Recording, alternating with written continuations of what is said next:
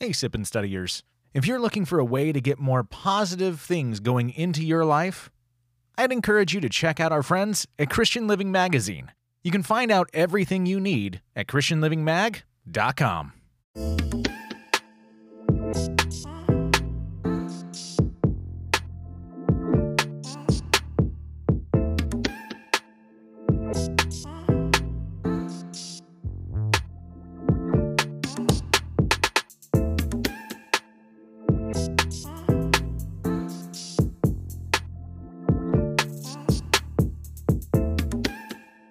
Hey, good morning. Well, it looks like the stream's working. We're getting comments. Hey, good morning, good morning.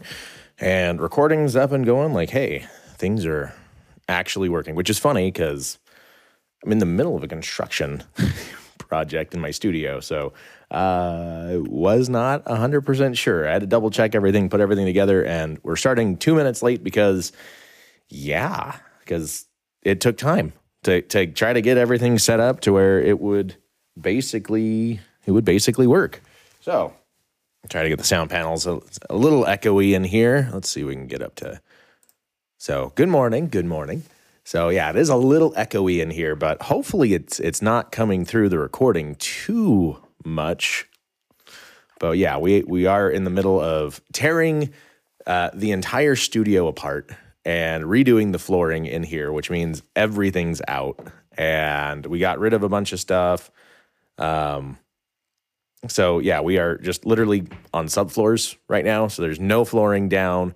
There is basically nothing on the wall. So I just kind of have a couple Sorber panels wrapped around the sides here to deaden this off. So yeah, hopefully it works out okay. We're getting a thumbs up, so that's a good sign. That's a good sign. So, well, good morning. Hopefully you have your coffee ready to go.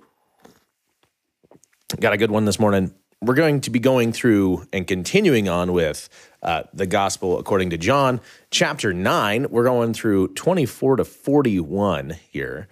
So unfortunately, I don't have my notes next to me. Everything's just kind of disheveled. So this one's going to be a little different. So, but bear with me, but it's still going to be good. We're going to go through a lot of stuff, cover a lot of things, and learn a lot as we go. So let's go ahead and dig into this. John chapter 9, verses 24 to 41 in the ESV, the English Standard Version. Let's do this. So for the second time, they called the man who had been blind and said to him, "Give glory to God. We know that this man is a sinner." He answered, "Whether he is a sinner, I do not know. One thing I do know, that though I was blind, now I see." They said to him, "What did he do to you? How did your eyes open?" How did he open your eyes? He answered them, "I have told you already, and you would not listen. Why do you want to hear it again? Do you also want to become his disciples?" And they reviled him, saying, "You are his disciple, but we are disciples of Moses. We know that God has spoken to Moses, but as for this man, we do not know where he comes from." The man answered, "Why, this is an amazing thing. You do not know where he comes from, yet he opened my eyes. We know that God does not listen to sinners. But if anyone is a worshiper of God and does his will, God listens to him. Never since the world began has it been heard that anyone opened the eyes of a man born blind. If this man were not from God, he could do nothing." And they answered him, "You were born in utter sin, and would you teach us?" And they cast him out. Jesus heard that they had cast him out, and having found him, he said, "Do you believe in the Son of Man?" He answered, "Who is he, sir, that I may believe in him?" And Jesus said to him, "You have seen him, and it is he who is speaking to you." He said, "Lord, I believe," and he worshipped him. Jesus said, "For judgment I came into this world, that those who do not see may see, and those who see may become blind." Some of the Pharisees near him heard these things and said to him, "Are we also blind?" And Jesus said to them, "If you were blind, you would have no guilt. But now that you say, 'We see,' your guilt remains." So yeah, voice is still a little groggly, but that's, it's just going to be a fun week. We're good. This breaks down into two sections. First of all, we get, "I was blind, now I see." And the second section in this is your guilt remains. So let's do this. I was blind, now I see. Verse 24. For the second time, they called the man who had been blind and said to him, give glory to God. We know that this man is a sinner. Now, notice this is the second time. So it's not like when they had talked to him before. So people brought the man to the Pharisees. They brought the man, and then they let the man go, and then they got his parents and talked to his parents. And then they let his parents go. And now they're discussing again with the man. They have gotten, I don't know. All right. They went and got the man again and are now talking with the man a second time. So this is the second time that they've brought the man in essentially for questioning, right? So the man's parents were not with him when he was there, right? This is a totally different time. Now, when they're saying give glory to God, this is a direct and solemn charge, right? This is something to where they're saying, don't try to fool us, don't try to deceive us. Answer as though you're answering directly to God himself. Like it's almost like a swearing without swearing, right? Put your hand on the Bible and swear kind of thing. Give glory to God. We want to make sure that everything that comes out during this is something that is 100% truthful. You're not hiding anything from anybody, right? So it's a solemn decree that what is happening is completely true and what's going to be said is completely true. No falsehood, no hiding. But which is really quite funny because they then turn around and lie. Like instantly, the Pharisees turn around and lie. It says, give glory to God. We know that this man is a sinner. They know. Now, they're not talking about, they're talking about Jesus. They're not talking about the blind man. They're not saying, blind man, we know you are a sinner. They're saying they know that Jesus, the one who did the healing, is a sinner.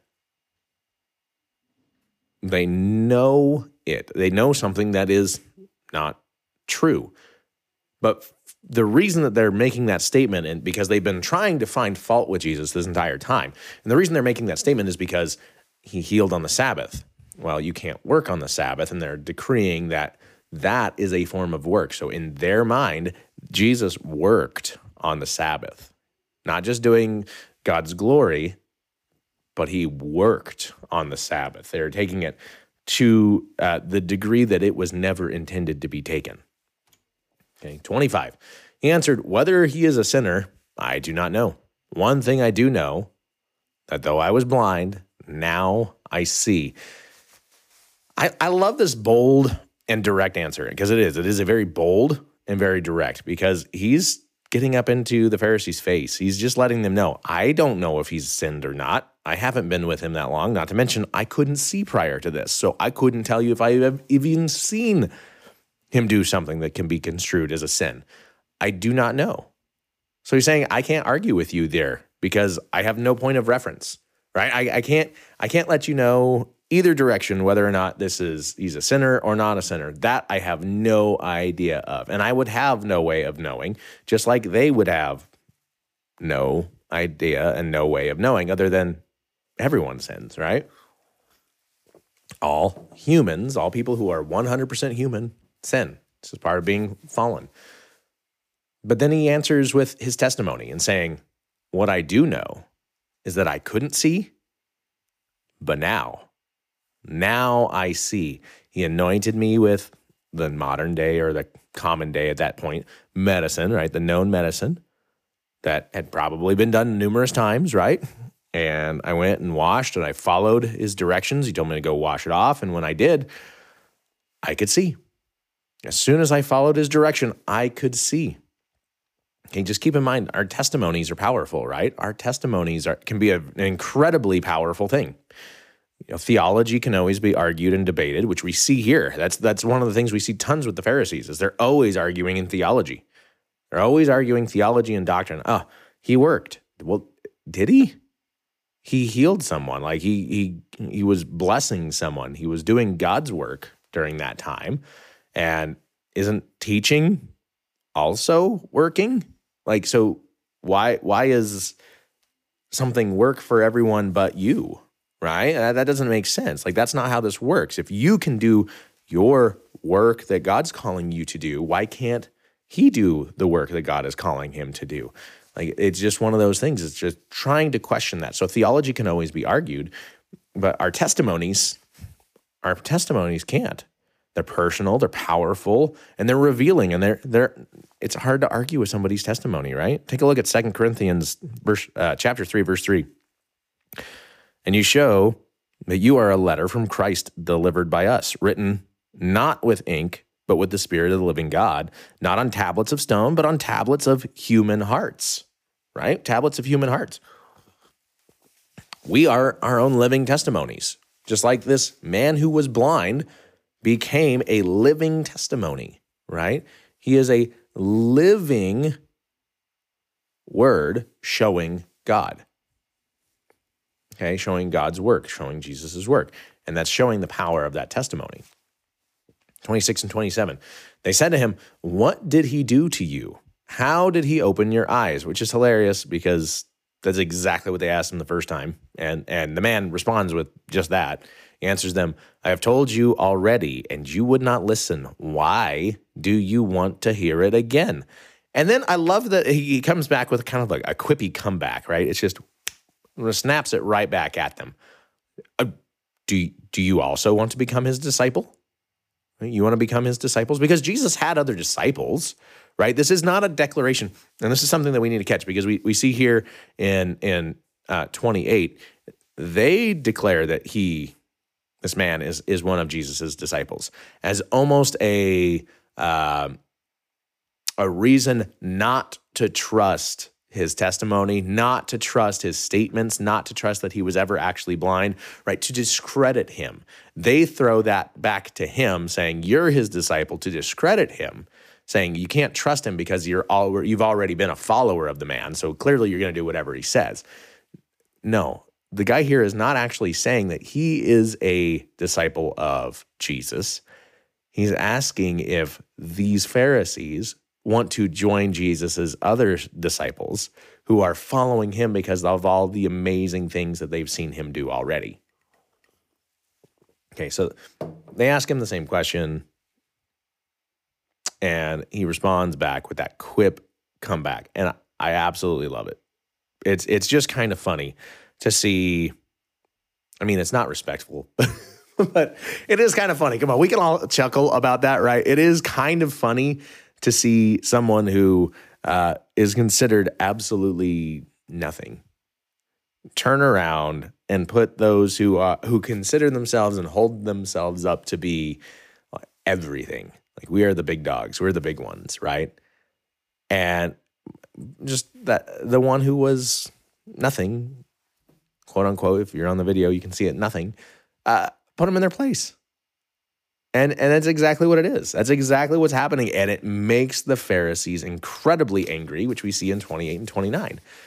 They reviled him, saying, "You are his disciple, but we are disciples of Moses. We know that God has spoken to Moses, but as for this man, we do not know where he comes from." Okay. So they're angry and they criticize him. And they claim, again, that he's one of Jesus's disciples to discredit anything that the man's saying, because you can't take his testimony of something that Jesus has done to him personally if he's been a follower of him, because then he's got interest in it. You can't, it makes me think of somebody writing restaurant reviews. You can't write a restaurant review on a restaurant that you have stake in, right? That you have money in there and you're going to make money. It's unethical. So they're saying nobody can trust this guy's testimony because you were already a follower of him. Not true, which was not true, right? Anyway, so they were also then turning around and saying that they are disciples of Moses, right? Moses is tried and true. It's tested. We know that Moses heard from God. And so we can follow that. We can learn from his teachings and go from that. We don't even know where Jesus comes from, though, which, again, depending on the context, they kind of did know, because they've already talked about the fact that Jesus was from Nazareth, right? Nothing good, no prophets come from Galilee, right? They've already discussed these things. They have a really good idea. They know where Jesus comes from, But they're meaning this in more of like a spiritual sense, right? So are they lying? They're bending the truth, but they kind of are meaning it in the spiritual sense, I think. When I'm reading this, I see this as they're meaning this as a spiritual sense, that they do not know what side Jesus is coming from. Is he coming from God's side? Or remember, they've been accusing him of being demon-possessed. So is he coming from God, or is he coming from the demonic? Is he coming from the devil? So then we see 30 to 33. The man answered, "Why, this is an amazing thing." I love this. This guy is either, which by the way, I do not think for 1 second that this guy was dumb. So, but either this guy really has no idea what's going on and has no clue, but I don't think so. Just because he's blind doesn't make him dumb, right? And that man has been sitting at the gates, hearing everybody's conversations, hearing the talk of the town. Nobody pays attention to him, so they're okay saying anything next to him, because who's going to listen to this guy anyway? He knows more than probably anybody else in the area about what's going on and who's who and what's what. This guy is the person who sits in the barber shop or in the hair salon and knows everybody's business. He knows everybody's business, right? This is an amazing thing. You don't know where he comes from. And yet, he still did what he did. He opened my eyes. You're saying you don't know if he's from God. Maybe he's from the devil. But all I can tell you is he opened my eyes. He did this. He did exactly what I'm telling you. He's not even going back and retorting any of the other stuff. He doesn't have to. He's saying it doesn't matter. You guys are just blowing smoke. It doesn't matter. Wow. And yet he opened my eyes. We know, and this is an amazing thing. He then turns around and reminds, right? He's reminding, this is your own stance. Let's talk what you talk about. We know God does not listen to sinners. But if anyone is a worshiper of God and does his will, God listens to him. Point 2, never since the world began has it been heard that anyone opened the eyes of a man born blind, saying anyone who's ever been born blind has remained blind for the remainder. We've never heard of this again. So if this man were not from God, here's 2 points. Bam, right here. We know God doesn't listen to sinners. So you're saying Jesus is a sinner.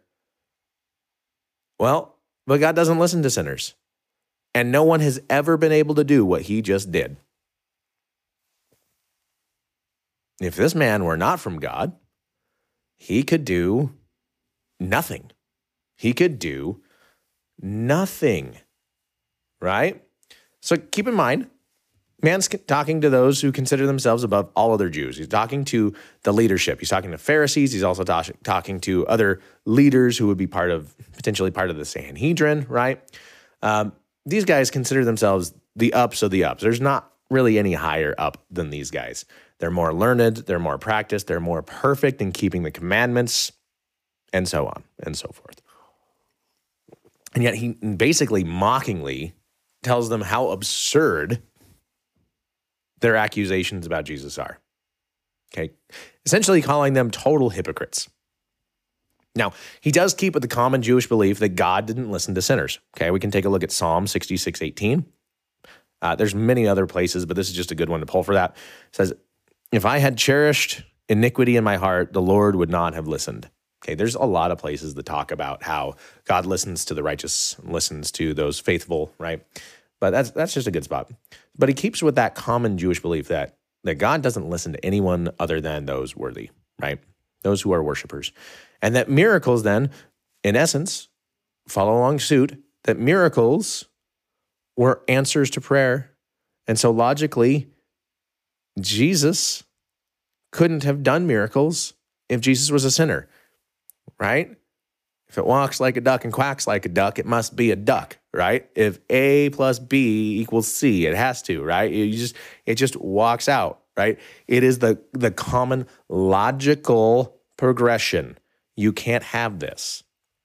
You can't have him be a sinner working miracles because that doesn't work, or, right? So you can't have this, right? Either he's a sinner and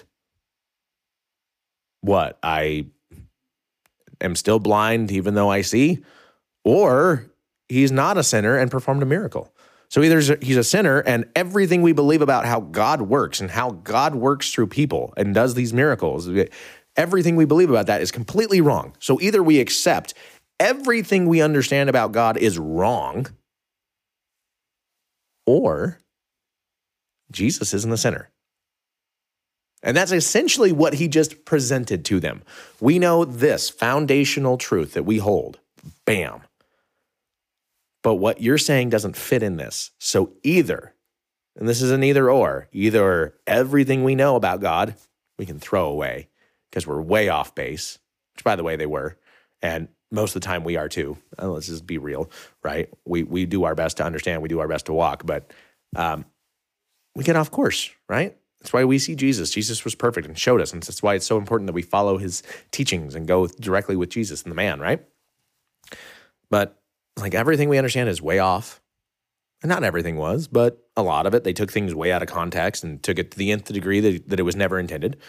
Or Jesus really isn't a sinner. And he actually is who he's saying he is. And we need to fall in line with that. And by the way, that is logically sound. That is completely and totally logically sound. That is a very good point. A or B.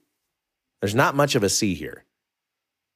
Okay, so he just points out the absolute logical, which by the way, in Jewish tradition, if you look at Judaism is an incredibly logical system.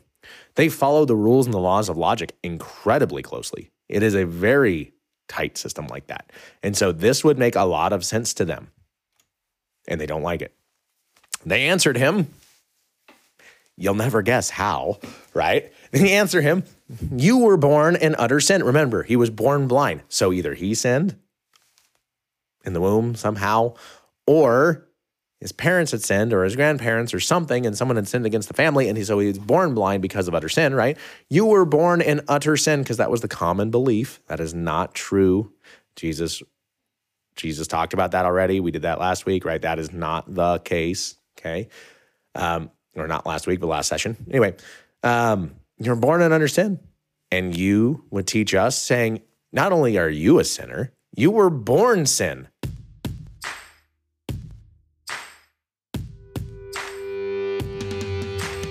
Hey, Sippin' Studiers. As you may know, the family and I have been called into missions and are now officially missionaries to the church in Pakistan.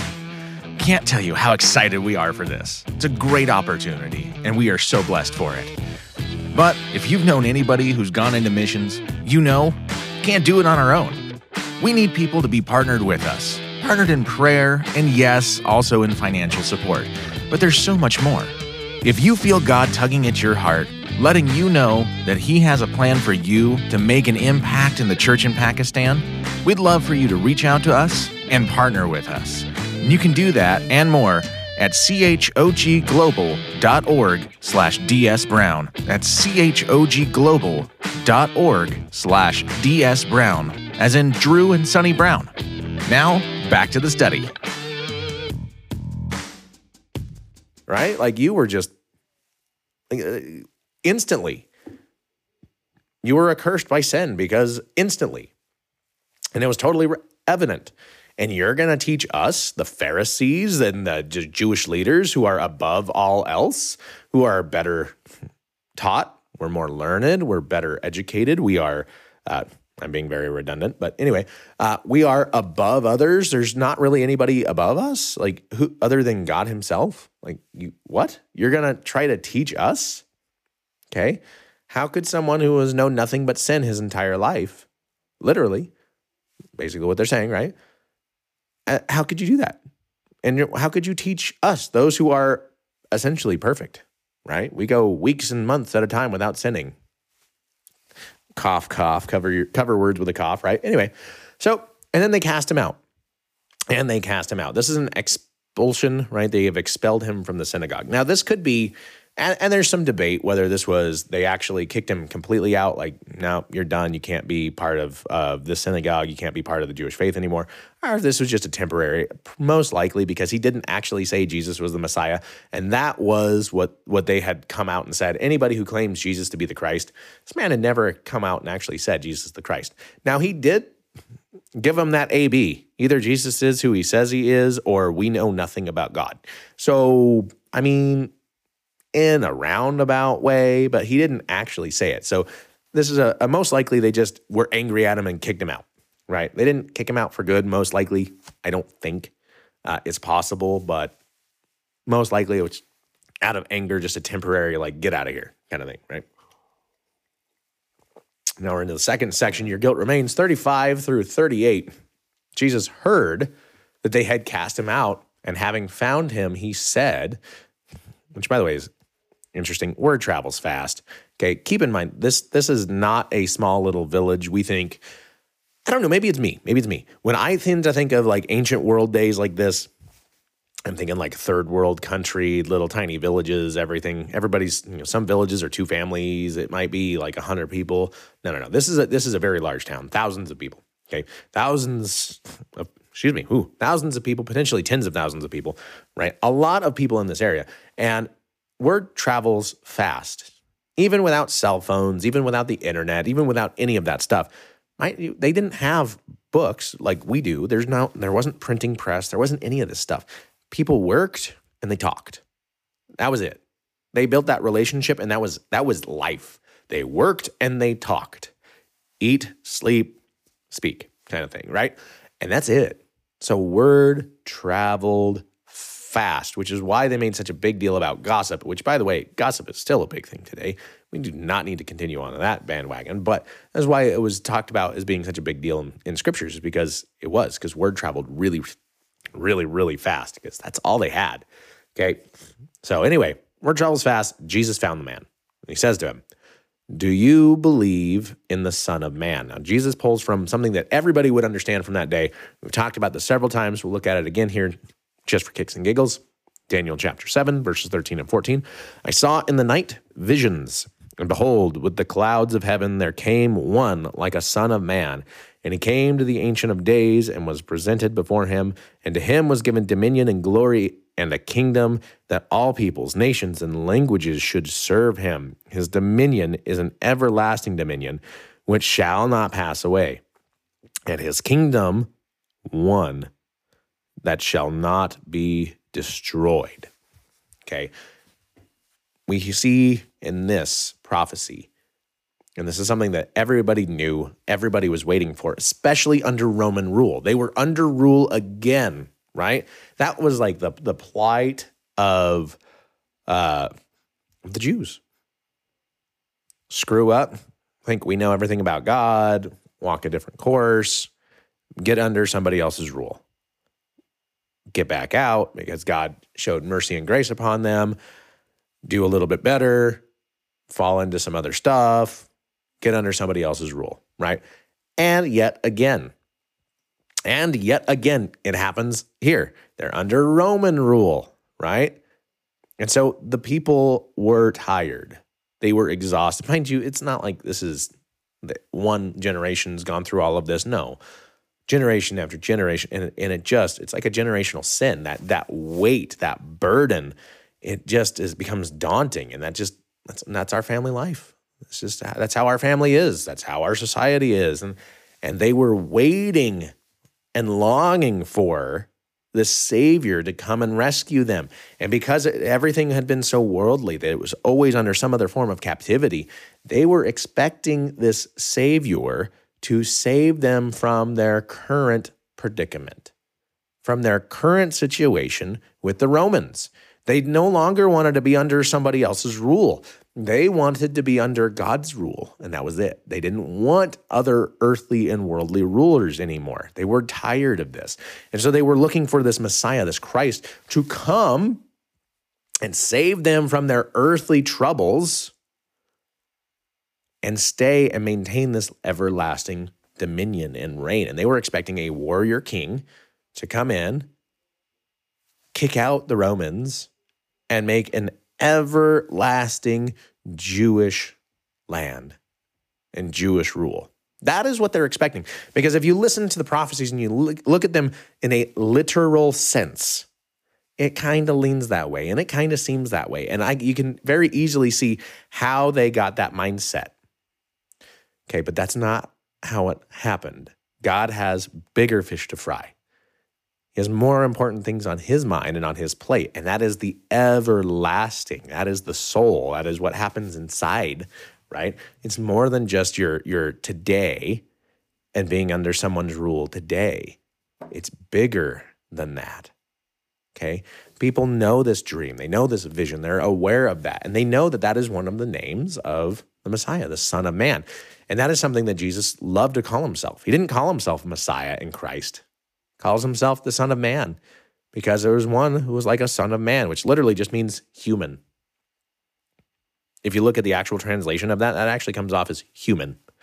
Behold, with the clouds of heaven, there came one like a human and came to the Ancient of Days. Well, if you look at the visions and things of angels, multiple faces, multiple sets of wings oftentimes, different animal parts for feet and things like that. It was not human-esque, right? What people are seeing is not like a human. And so to see this as there's one coming from heaven, and he's like one of us. He's like a human. He's like a man, right? Coming down. And so they're expecting this warrior king to save today and not worry about the rest of this. Now, mind you, when Daniel wrote this, Daniel was under Babylonian rule. This vision, this prophecy was given under another ruler. It was under the Babylonians. And so all Jews would know this story, right? All of the Jews would know this story. It's one of the main stories and the signs of the coming Messiah. Okay? And he says, do you believe in the Son of Man? And the guy answers, who is he, sir? I love that there's that respect. Who is he, sir? Like you healed me, bow down, respect, right? Who is he, sir, that I may believe in him? Who is he? Okay. Faith is the conduit, right? Salvation is one thing. Yes, it's there. But faith is the conduit for salvation, right? It's not the salvation piece. Jesus is the one who saves. Okay. And Jesus is pointing to that. Do you believe in the Son of Man? Do you believe in the Messiah? Who is he that I may believe, that I may have faith, right? Faith has to be connected to the proper source for it to save, right? It has to be connected to Jesus. And I love that the man actually shows recognition to that concept here, saying, who is he that I may believe? Okay, who is he that I may believe? You have seen him. Well, the guy's been blind, and so he hasn't been seeing for very long. This might have taken a week. Maybe. I don't even think that. It's probably been a day or two. But let's just say anywhere between a day and a week. So this guy has not seen a ton of people in his life. Okay, literally, right? So who is he that I may see or that I may believe in him? And Jesus says, you have seen him, and it is he who is speaking to you. So Jesus declares that he is the Son of Man. Now, I love this part here. The man said, Lord, I believe. And he worshiped him. Okay, Jesus declares and decrees, I am the one everyone's been waiting for. I'm him. I'm not what they expected. Here's the beauty of this, though. It took a man who saw the world in a different way to recognize. Everyone else was basing everything on what they had seen. We see the Roman rule. We've seen the Babylonians. We've seen this. We've seen that. We've seen the hardship. We've seen the struggles. We are looking for someone big and strong, someone maybe muy guapo, right? Like really handsome. Like we're looking for perfection. God's idea of perfection is very different than our idea of perfection. And it took someone who looked at the world in a different way for Jesus to finally come out and say this and for them to recognize. But look at the natural progression. Look at what recognizing who Jesus is leads to naturally and outflowingly. Lord, I believe. And he worshiped him. The natural outpouring of recognition of who Jesus is worship. Okay, look at the progression of how this man's understood Jesus. Okay, we see in verse 11, he's a man, right? Look at verse 11. Oh, I don't know who this man is. And then verse 17, it's, well, maybe he's a prophet. He could be a prophet, right? That right there tells you this guy's not dumb. He's paid attention. He understands there's people. There's a difference between regular people and a prophet. Okay, maybe he's a prophet. And now we see here in 38, he recognizes that he is the Son of Man, that he is the Son of God. He is the Messiah, the Christ. Okay, that is a progression right there. Okay, let's keep going. 39. Jesus said, "For judgment I came into this world, that those who do not see may see, and those who see may become blind." Okay. Remember, we saw in 3:17, "For God did not send his Son into the world to condemn the world, but in order that the world might be saved through him." Jesus was not really sent to judge, but remember, in Greek, it's a double edge. There is a positive judge and a negative judge. He's not coming to necessarily condemn. But when you're blessing some, unfortunately, there is a natural consequence to these things, right? There's that natural consequence. And that's one of the things that we tend to miss these days. But back then, they completely understood. They understood the logical progression and the natural order of things. Things worked in a certain way. If something good happened, sometimes something bad also happened to somebody else. It's just the nature of life, okay? We try to avert that so much today, and it becomes an obsession. Like everything's good. You have to accept the good of everyone. You have to talk about good. You can't say that. That's shaming people. You can't say that. That's mean. You can't. Well, sometimes to give people a help up, right? A helping hand up, a leg up, you have to help them recognize that there's a problem. Okay, you talk to anyone who's been a drug addict, who is a former, right? Now they have moved on. Maybe they still struggle. Wow. Anyway, words are hard. The language is hard, right? They may still struggle with temptations and whatnot, but they're not falling back into it. They had to recognize first. You talk to any of them, that first step is the recognition that there's a problem and that they don't want that life anymore. We need to recognize problem. We have to see the bad first. Okay, and we see that actually in the gospel message itself. The gospel itself starts off with, you're not good enough to do this on your own. That is the very beginning of understanding the gospel. You cannot do this on your own. It is not physically, spiritually possible for you to do this on your own. The good news is you don't have to. God loved you enough to do it for you. That's the gospel. You can't, so God did. Okay?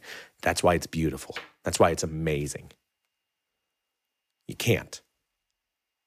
You can't. I can't. No one can. So God came in the form of a man to do what no one else could do.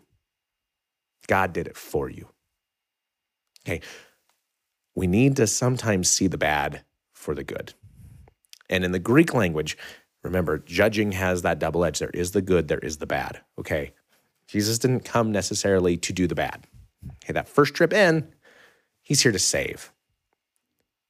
But unfortunately, God knows there's some people who are not going to accept. There's some people who are not going to want that. And it's very apparent to Jesus. There are people who don't accept. There are people who don't understand. There are people who don't want it. This is not who or how we wanted this. This is not what we expected. Therefore, go back. We don't want you. Okay? That's not how it works. Okay? So with the understanding of how that works, with the good, there is also a bad. Okay? So that understanding, he came to judge. When I'm giving some sight, there's unfortunately going to be some who think they see that are going to realize they're really blind. When I come now, that's like the nature of coming there, period, right? When Jesus came. Excuse me. When I show the world who God is, there are some who are going to say, that's not how God is. That's not how I believe God works. And they thought they saw, but they are going to soon find out they really never saw before. Not talking about actually turning people blind. He's not going around and blinding people, right? That's not what's going on here. Okay, it's that duality. The good comes with some form of bad as well, unfortunately. And that's just the nature of how that works. Okay, it's not necessarily bad. He's just saying people who think they see are going to start to realize that's not right. Okay?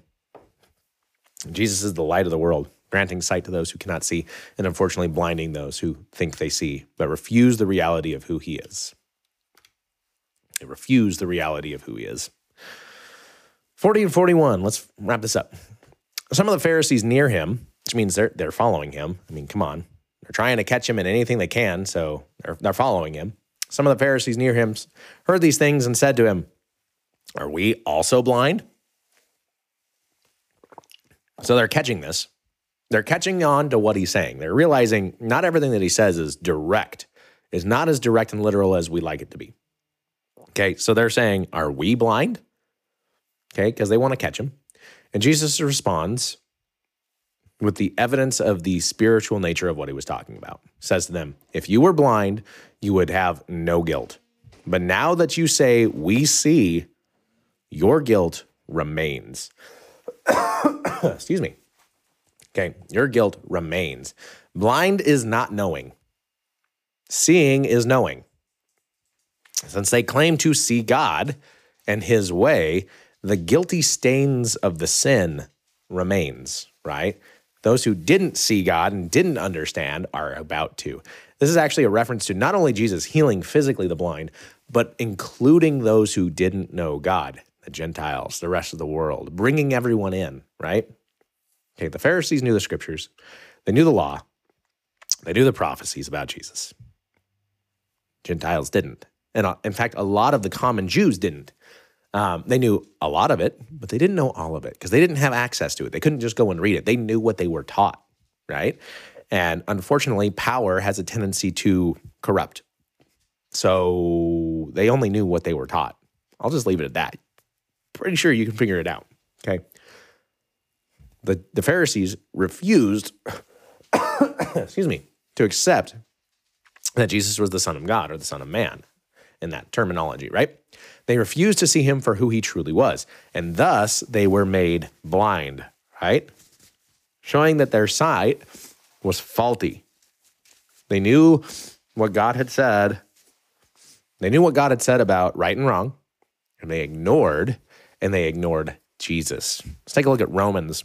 This is a little later, but that's okay. Let's look at Romans chapter 1, verses 18 to 20. "For the wrath of God is revealed from heaven against all ungodliness and unrighteousness of men, who by their unrighteousness suppress the truth. For what can be known about God is plain to them, because God has shown it to them. For his invisible attributes, namely his eternal power and divine nature, have been clearly perceived ever since the creation of the world, in the things that have been made, so they are without excuse." Okay, so everybody has been plainly seeing what God does. Now, how you perceive it is different. You accept Jesus, and all of a sudden you can see these things. God's going to show you these things and show you how it works. Turn it down, unfortunately, you think you see, but you really don't. You're really blind to the truth. So what can we take away? Well, we can take away several things here. First, the leaders continue to try to catch Jesus and try to get any dirt on him that they can, right?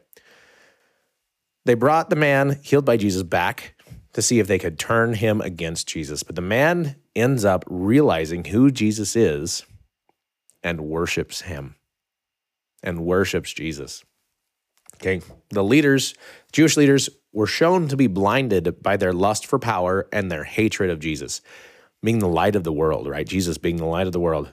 Jesus brings sight to those who don't see, those who seem beneath. And the blinding, wow, blinding those who think they can see and cannot accept. All right.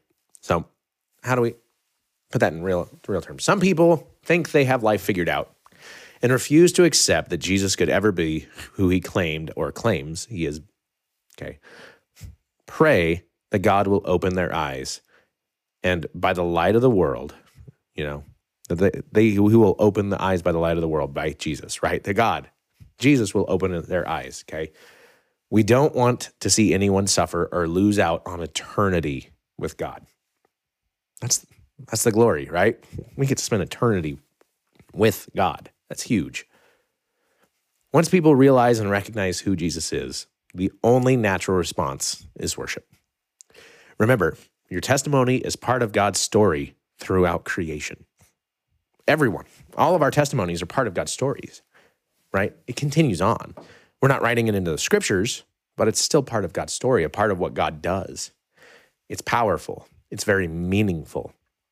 And realize and keep in mind that you might be the only example of God and of Jesus that people see in any given day. So shine on. My God, thank you. Thank you again for today. Thank you for showing us your word and helping us learn and grow and see who Jesus is. And thank you for opening our eyes. We were blind before, God, but that you've opened our eyes to see. God, thank you. We just ask that you continue to go out into the world and show people who you are and open their eyes to see who it is that you truly are. That you bless them and that you bring people into your fold, into your family, into your loving embrace. Don't let people fall away.